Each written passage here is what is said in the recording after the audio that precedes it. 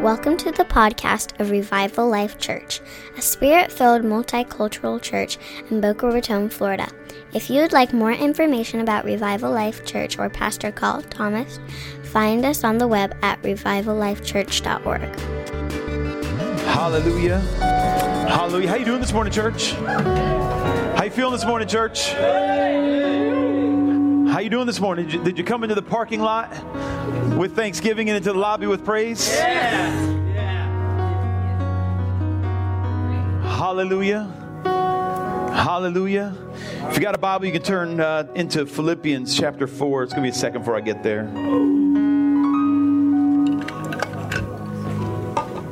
Hallelujah. Hallelujah. Hallelujah.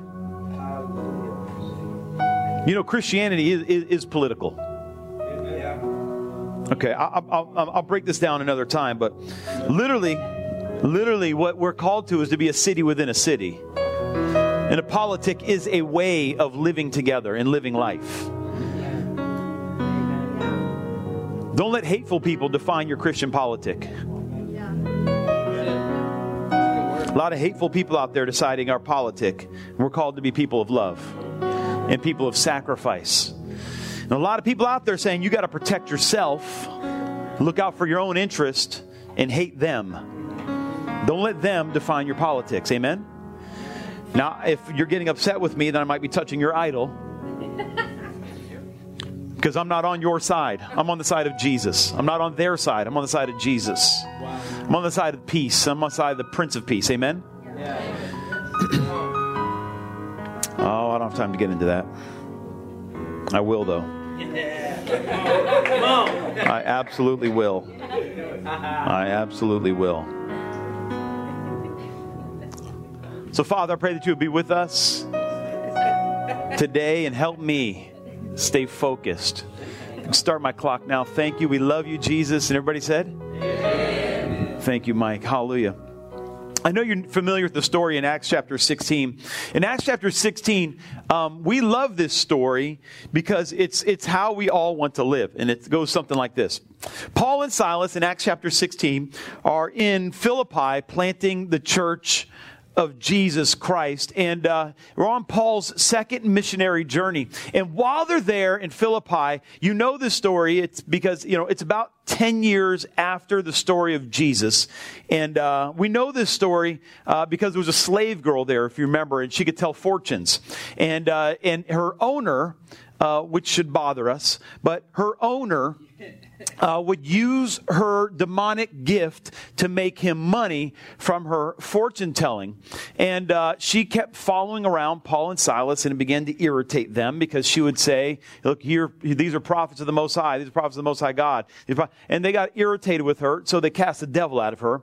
And her owners were very upset because she could no longer make money for them. And so the Bible tells us that Paul and Silas were dragged into kind of like the center area, the merchant area where they had court, and they had court with them.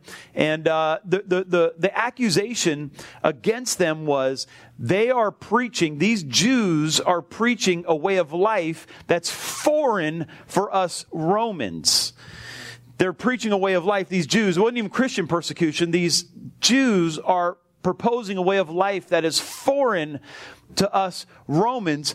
And because of this accusation, the Bible says that they were beaten with rods and placed in prison.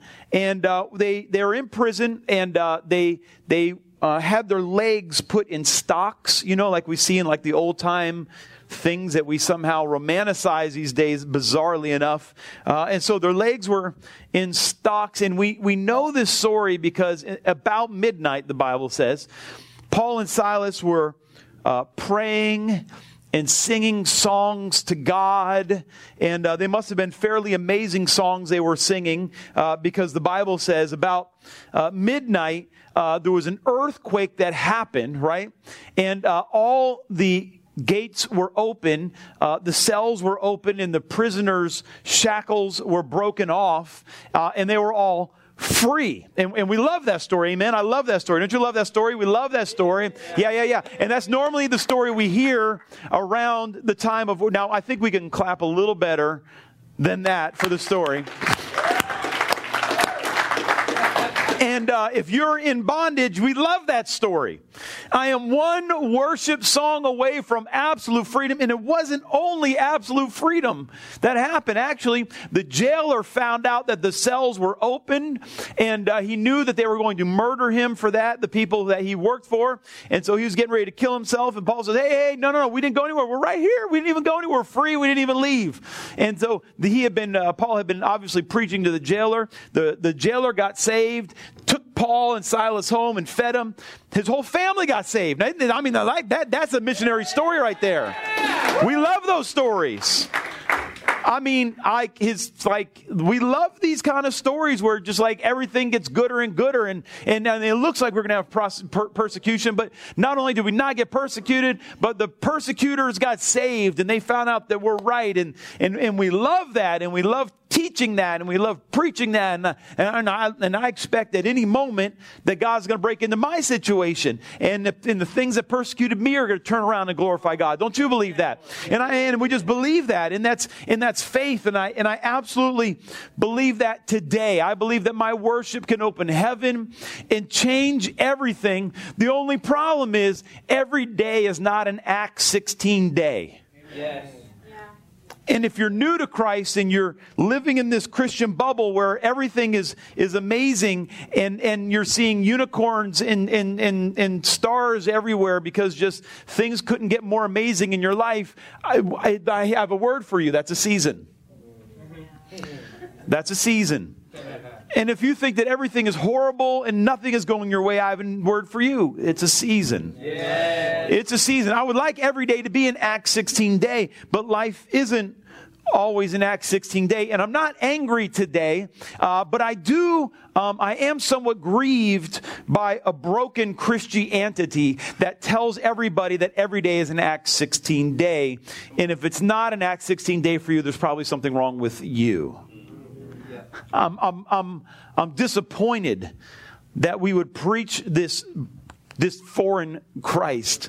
I'm grieved by a Christianity that Paul would find foreign. I'm grieved about a Christianity that Peter would find foreign. That Thomas, who was martyred for his faith, would find foreign. I'm grieved about a Christianity that's being preached that I believe even Christ would find foreign. Wow. In Philippians,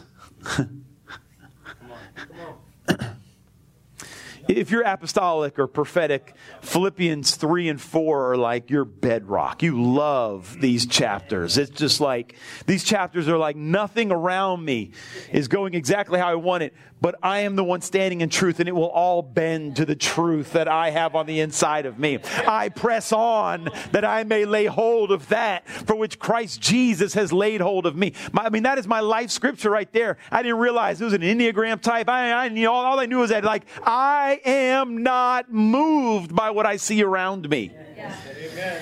But that very personality says that I'm going to see some things around me that don't line up with how things are supposed to be. Yeah. And what do we do in those situations? Yes. Gosh, 23 minutes. You've probably heard this scripture before. Especially those who deal with anxiety. It's probably been preached to you. Be anxious for nothing. You know this, right? Be anxious for nothing, but in all things, in prayer, in supplications, with thanksgivings, let your requests be known to God. You've heard that, right? You've heard that, right? And when that scripture stands on its own, what it says is, don't be anxious, instead pray, and it's your prayers that take away the anxiety, and if you still have anxiety, it's probably a problem with your praying or your believing. Only problem is there's a sentence before that scripture that we rarely quote. The Bible says in Philippians 4, starting in verse 5, it says, the Lord is near. Be anxious for nothing. Hear me.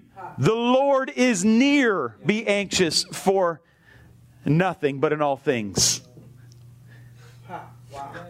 The perverted Christianity says it's all on you, and if you're not doing it right, then you might have anxiety. But if you're doing it right, then you won't have anxiety like us who fake away our anxiety. But the Bible actually says the Lord is near, be anxious for nothing. He's because you have an ever-present help in time of need. That's what he's saying. And if you is an ever-present help in time of need, that tells me there are going to be some times that you will have need. Yes. But the Lord is near. Hey. Amen. The Lord is near. The Lord is near. Yeah, that's a good word.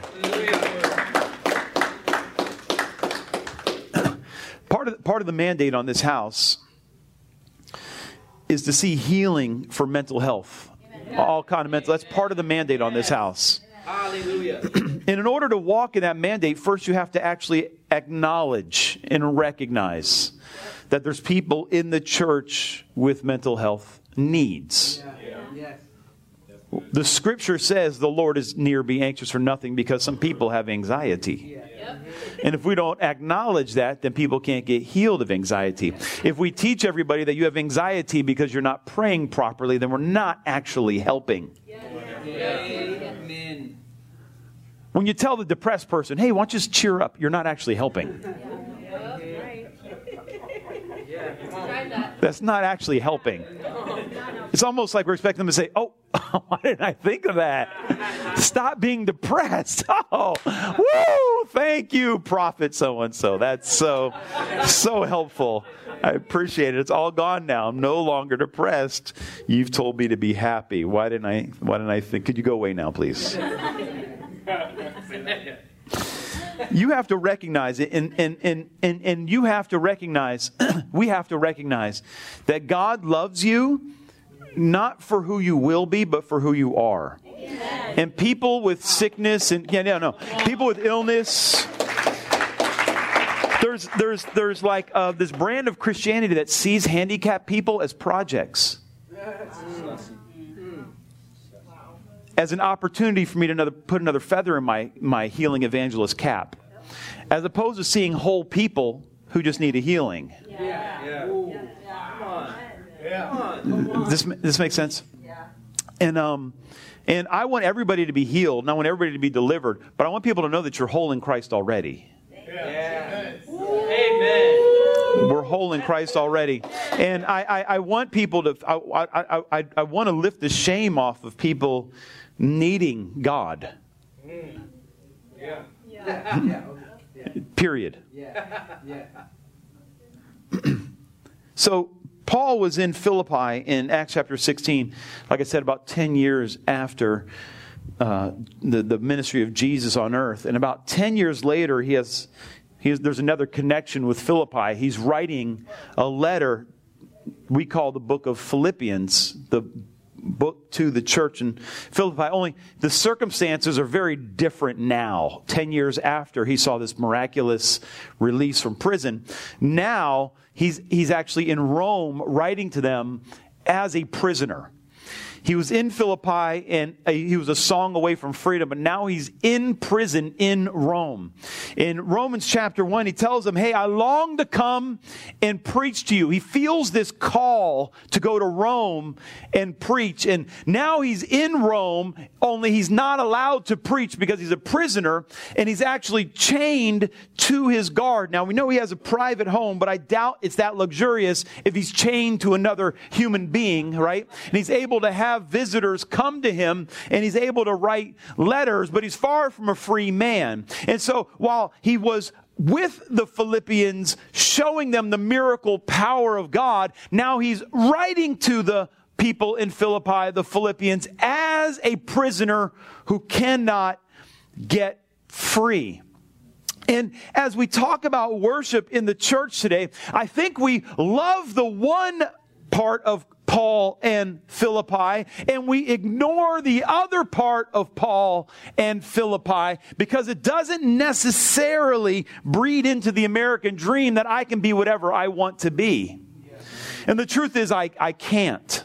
I can't be whatever I want to be, because that's not the good news. The good news is I can be who God created me to be, regardless of my past, regardless of my circumstance, regardless of who I was raised with or where I find myself in this present time. The good news is that Jesus Christ has made a way for me to be everything God has caused me and called me to be. And I think because we've got this perverted, we've got worship completely perverted. I think we've completely confused what worship looks like. And I don't know if you've noticed, but every new young worship leader that comes out doesn't look any different than any new young star that comes out in the secular realm. Yeah. They look identical. You got to be young. You got to be good looking. You got to have the look. And there's no 350-pound middle-aged worship leaders coming out. I don't know if you've noticed this or not. Yeah.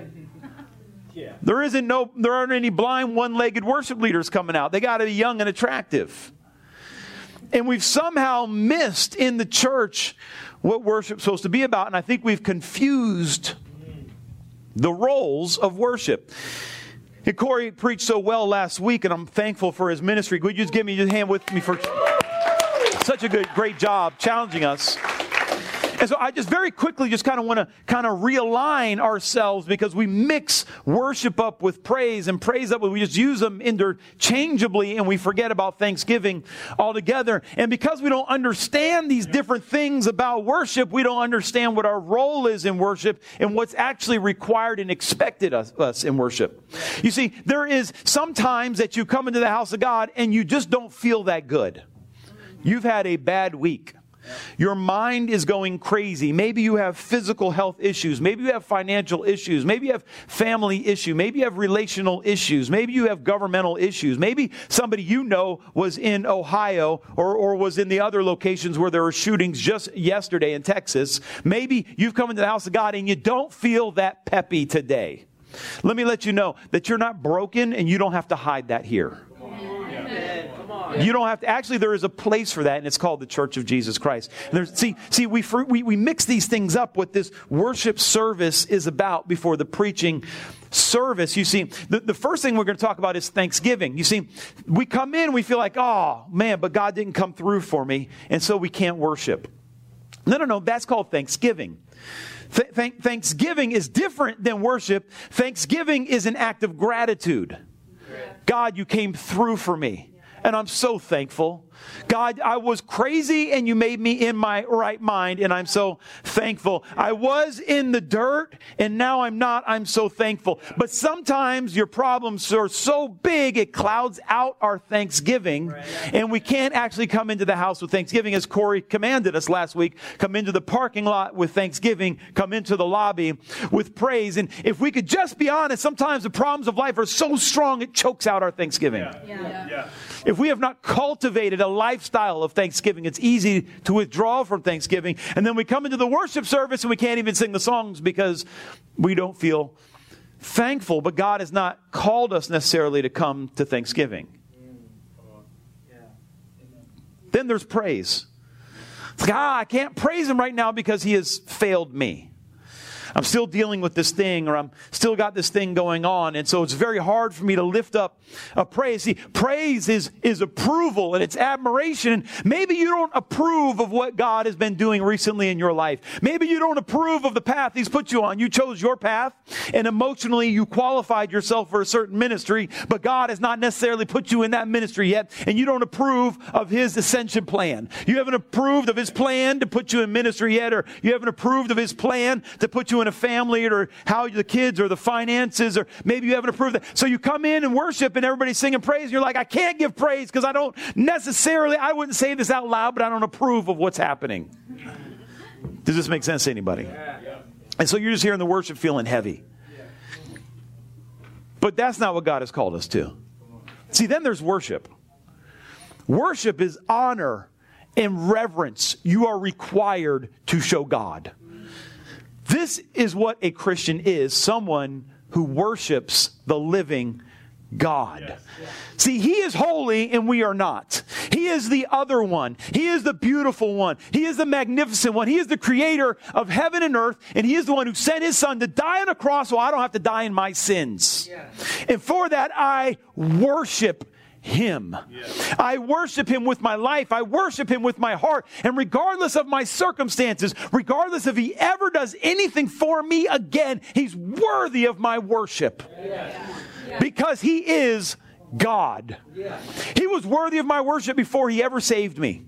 Because He is God. He was worthy of my worship. If He never sent His Son to die on a cross for my sins, He is still worthy of my worship. And when we come into the house of God, we are required to worship God. Because He is our Lord. He is our Savior. He is our King. And we are not. And today, I want to talk very briefly about the sacrifice of praise. The sacrifice of praise. Amen. Philippians chapter 4, starting in verse 10. I'm going to read a couple verses here.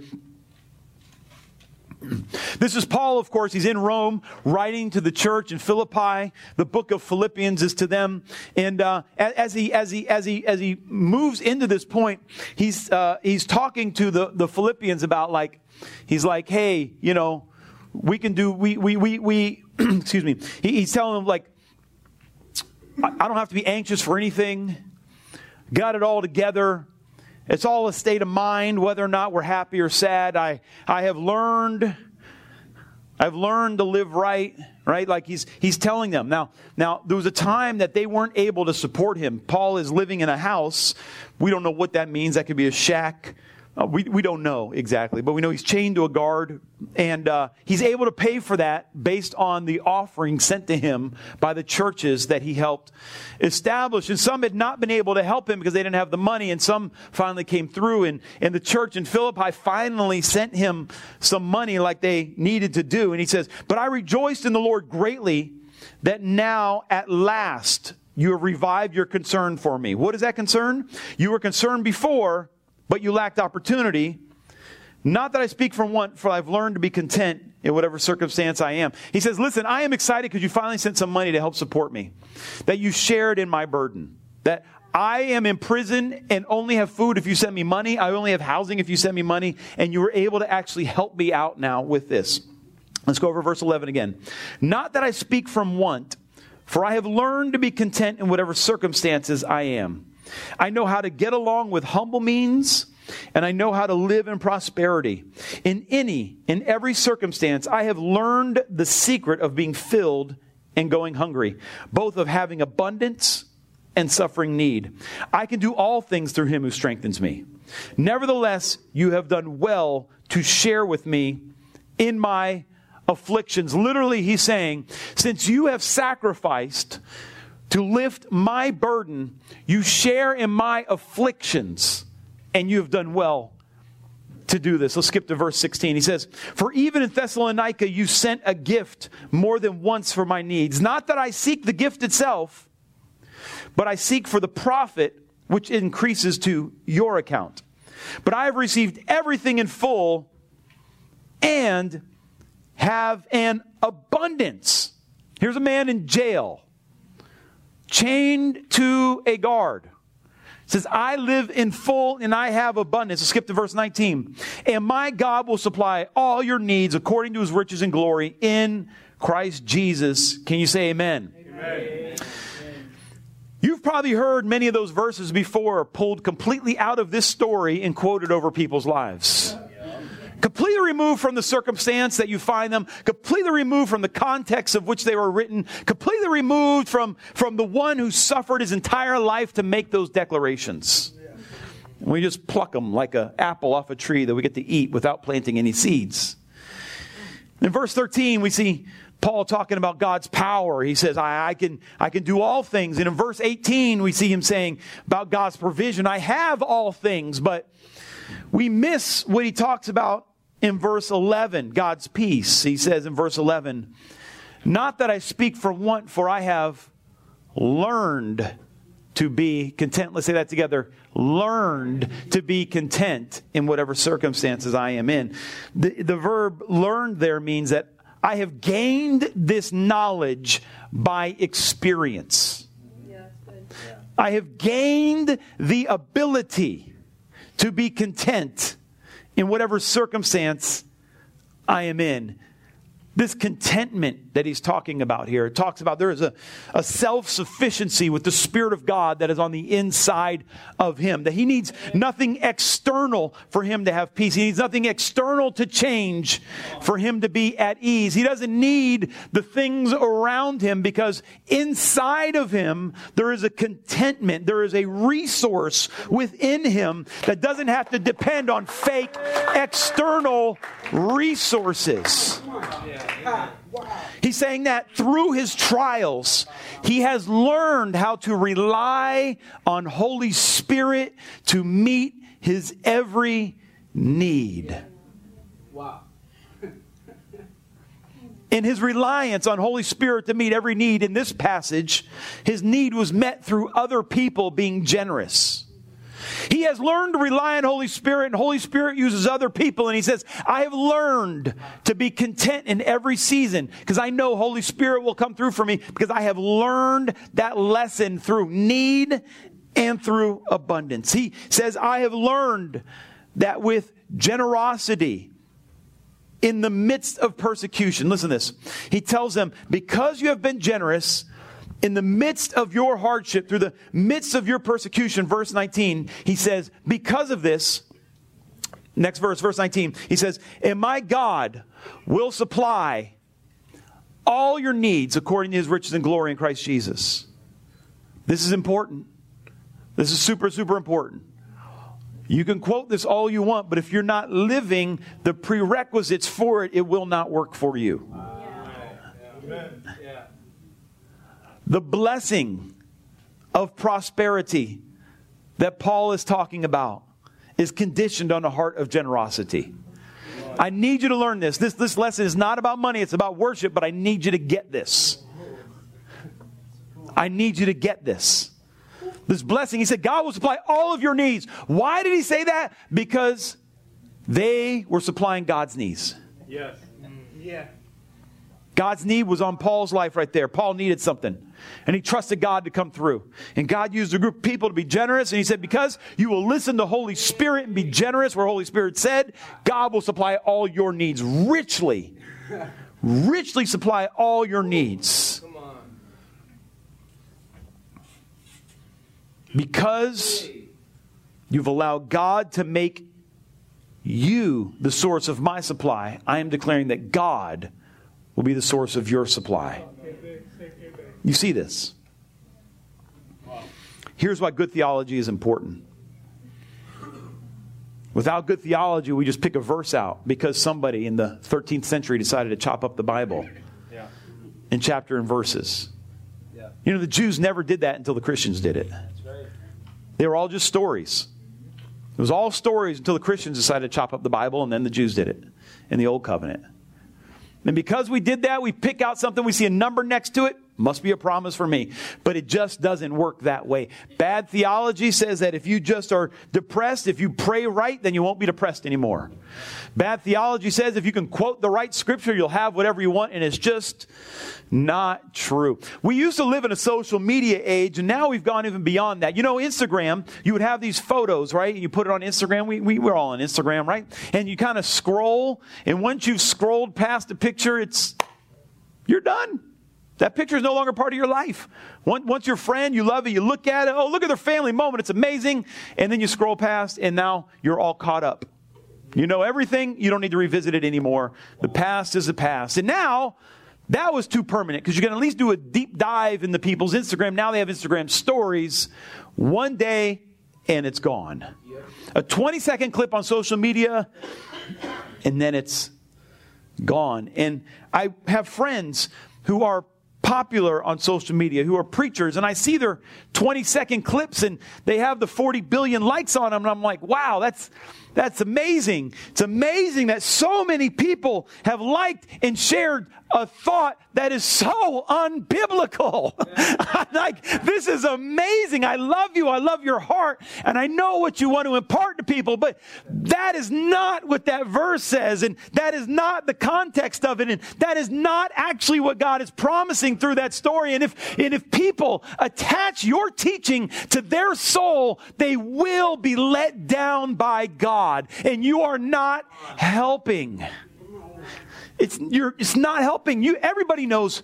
Everybody, if you've ever done any level of street witnessing, if you've ever shared your faith with people who just on a regular basis, you'll hear people to say, well, I used to be a Christian, but then... And then they tell you their disappointment. Yeah. They tell you about the person who got sick and died, and they prayed and nothing happened, or they lost the house, they lost the business, and this disappointment came, and God wasn't there, and God failed me, and now I don't follow Him. It's impossible for you to be witnessing regularly and you not have 100 stories like that.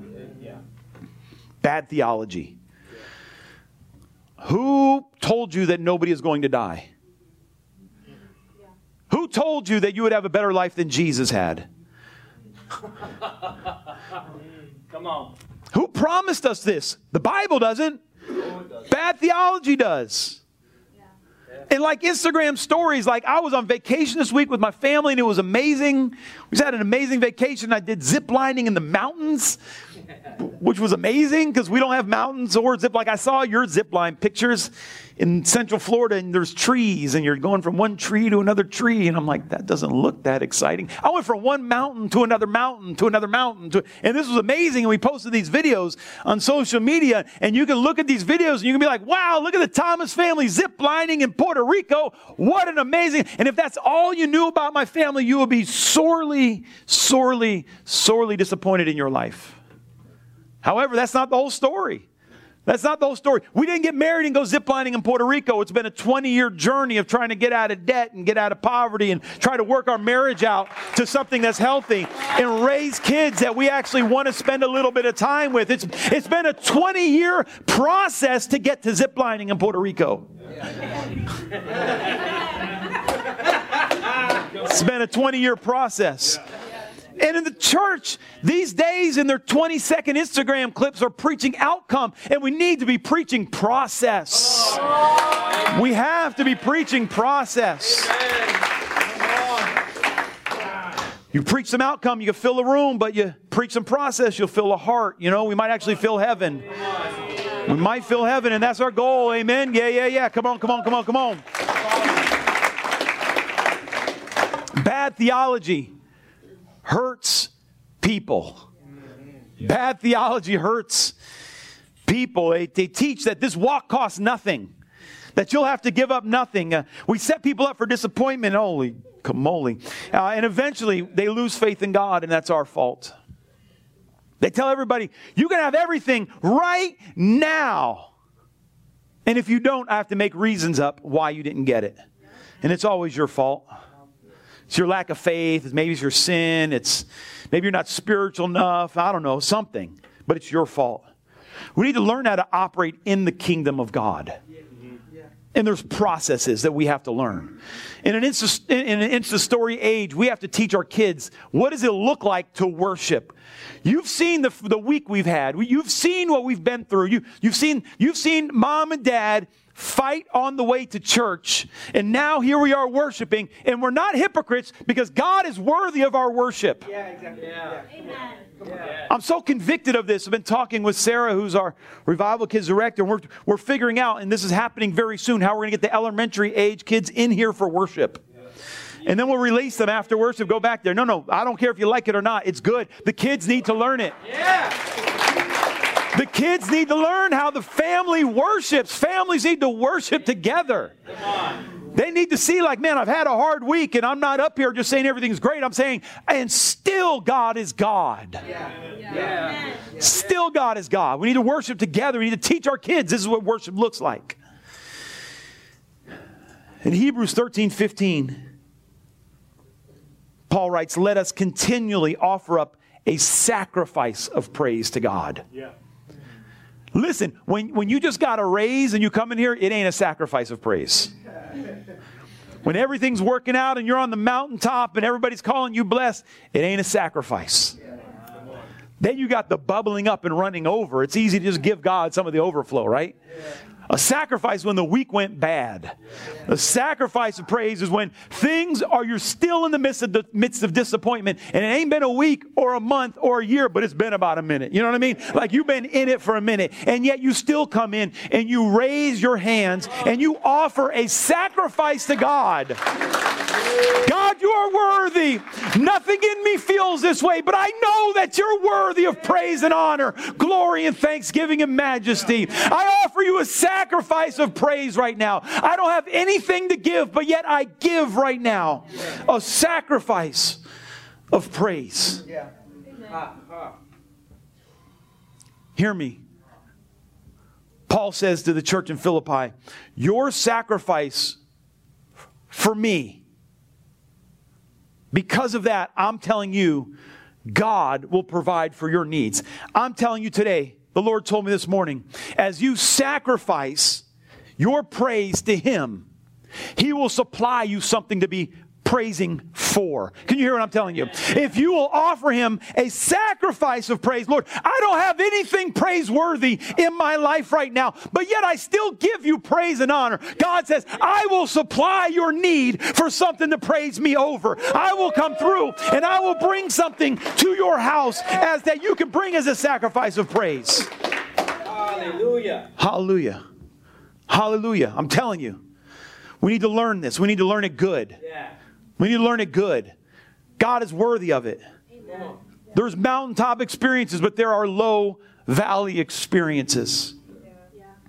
And among the 150 Psalms, you know, the Psalms are all songs, right? You know, they're all songs to be sung. You know, you go to a Jewish service, they don't read the Psalms, they sing them. There's two ministers in a Jewish service. There's the rabbi and there's the cantor. Cantor is a singer. He leads the singing. We didn't make up the worship leader and preacher. I mean, we didn't come up with that on our own. It actually came before us. And so the cantor or the singer of the 150 songs in the Bible, the Psalms, almost a third of them are songs of lament. Songs of grief. Songs of, man, things are not well. A third of them almost. And yet we teach the church that if you're not happy clappy, there's something wrong with you. I don't believe there was something wrong with the Bible or something wrong with David that he wrote them. And they all follow this pattern. If you're taking notes, you want to write this down. This is going to be good stuff. They all follow these Psalms of lament, follow this pattern. It starts with a cry to God. God, oh, do you hear me? God, do you see me? Yeah. Then, watch this, there's a complaint about what is wrong. There's nothing wrong with complaining to God. That's just telling Him what ain't going right. There's a complaint to God. God, why have you not come through for me yet? I don't understand. But then you don't stop there. There's a confession of trust that God will deliver. Then there's a petition calling on God to intervene. I want you to notice that there's a confession that He will deliver before there is a asking Him to deliver. Finally, there's a promise to praise God when the breakthrough comes. This is the style of the Psalms of lament. A cry to God, a complaint about what is wrong, a confession of trust that God will deliver. There's a petition calling on God to intervene. There's a promise to praise God when deliverance comes. Anxiety and insecurity cause you to do dumb things and not trust God. Anxiety and insecurity will cause you to do dumb things. One time David was anxious about the size of his army and he wanted to count them to make sure they're all good. And God's like, don't do that. I want you to trust me. And he's like, man, I need to know. I just need to know. I need to know. God's like, don't do that. And he did it anyways. And David went and counted his army and God sent a curse and as punishment because he'd sinned against God. And he started striking people dead. And a prophet Gad told David, listen, if you want to fix this thing, you're going to go and you're going to build an altar on Ornan's land and on Ornan's threshing floor. Why this guy had to lose his threshing floor, I don't know. But Ornan was there on his threshing floor and an angel showed up. Freaked out him and his 4 sons. They all hid. And then David came up and said to Ornan, hey, the Lord has told me I have to stop this plague. And in order for me to do it, I need to set up an altar right here. And I need to buy your land and I need to buy your oxen so that I can sacrifice them on the altar. And Ornan saw the angel and he's like, no way, man. I'm not selling you anything. You can have it all. But David says this, 2 Samuel 2:24. He says, however, the king said, to Arnon. No, but I will surely buy it from you for a price. For I will not offer burnt offerings to the Lord my God, which cost me nothing. I will not offer a sacrifice that cost me nothing. And so David bought the place, and he bought the oxen, and he sacrificed them, and the curse ended. It's all wonderful when you come in here with a fistful of testimonies. But at some point, you got to offer him a sacrifice that cost you something. Come on. Come on. There's a worship. Come, Corey. Listen, true worship is powerful because it cost you something. It cost you something.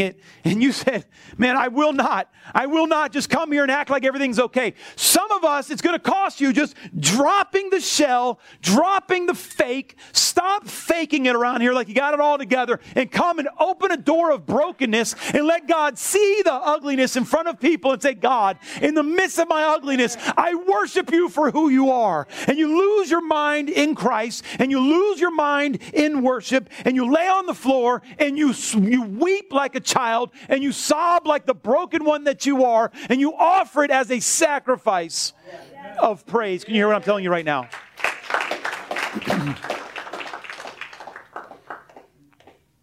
Real worship is surrender. Real worship is about encountering and experiencing God's presence. Real worship is an act of spiritual warfare. Despite what's going on around me, yet I will still worship God.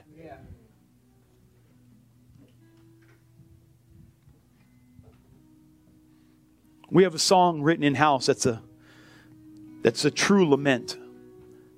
I know Corey didn't know this. He probably didn't know the word when he wrote it. But it's a true lament. We sang it this morning. Can you put the lyrics to this song up from the beginning? Can you go back to the worship part and put the lyrics up? And we're going to stand and we're going to sing this in a moment. Can you go back to the beginning? Because you put up what I wrote, but I don't know that I got the words right. Let's just be honest. That's the song. Okay. When the walls that I've built to protect me all come crumbling down, the lies I believed I'm rejecting, I know I can trust you right now. You're my strong tower, my anchor in the waves. When waters rise up, Lord, I will call on your name. Keep it going. When your love and your goodness surround me, my fears have nowhere to hide. The lies that once used to drown me are now drowned by the love in your eyes. You're my strong tower, my anchor in the waves. When waters rise up, Lord, I will call on your name. I know I can trust you. You are who you say you are. And in the bridge, he says, your peace, my promise. Your joy, my strength. Your blood is my deliverance. Your life in me. That's a psalm of lament. I need God. Stand with me if you would. And I want to offer him just a sacrifice of worship. And I really believe today, if you will open to Holy Spirit, and allow him, if you will just be aware of the areas that you're hiding from us and hiding from God, and you will sing from that place of hurt. I don't want you to be depressed. I don't want you to be sad. I don't want you to be anxious. But I don't want you stuffing it somewhere you don't visit either. Amen. That's what you need to bring to church. Not your happy, clappy, prosperity Christianity, where things are good and getting gooder. We need you to sing songs from your anguish. We need you to worship out of your lack. We need you to give out of your need, so that God can richly supply all of your need through Christ Jesus. Ready, Corey? Let's sing it together. When the walls that I've built to protect me all come crumbling. Take off some of the reverb if you would. Down. In the lies I believed I'm rejecting, I know I can trust you right now. You're my strong tower, my anchor in the waves when waters rise up. Lord, I will call on you. Now listen, let's do it for real this time. I want you to sing from an area of hurt, anxiety, abandonment, disappointment. That's where you need to declare this, not in your happy place. You ready now? Do it, Corey. When the walls that I've built to protect me all come crumbling down, in the lies I believed I'm rejecting, I know I can trust you right now. You're my strong tower, my anchor in the waves when waters rise up. Lord, I will call on your name.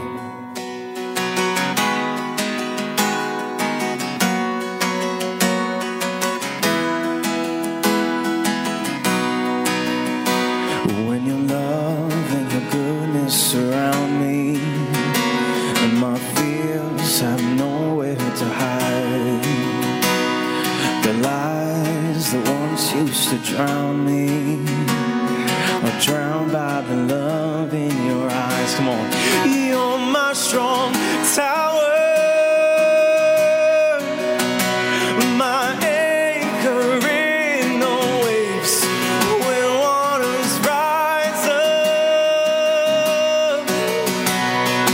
Lord, I will call on your name. I know I can trust you, Jesus. You are who you say you are. I know I can trust you. You are who you say you are. Oh, you are who you say you are. Let's declare it. You are who you say you are. Oh, you are who you say you are. Oh, you are who you say you are. Your peace, my promise, your joy, my strength, your blood, my deliverance, your life in me, your peace, my promise, your joy, my strength, your blood, my deliverance, your life in me. Thank you all for coming today. Let's just go into this week with a heart of worship, with a heart of thankfulness, and just knowing that God is faithful. We'll remind you guys all that we have the beach picnic this evening at South Inlet Park at 5 p.m. If you're a guest, we'd love to meet you in the lobby. And if you need prayer for healing or deliverance, or want someone to agree with you for prayer, the altar ministry team will be up here.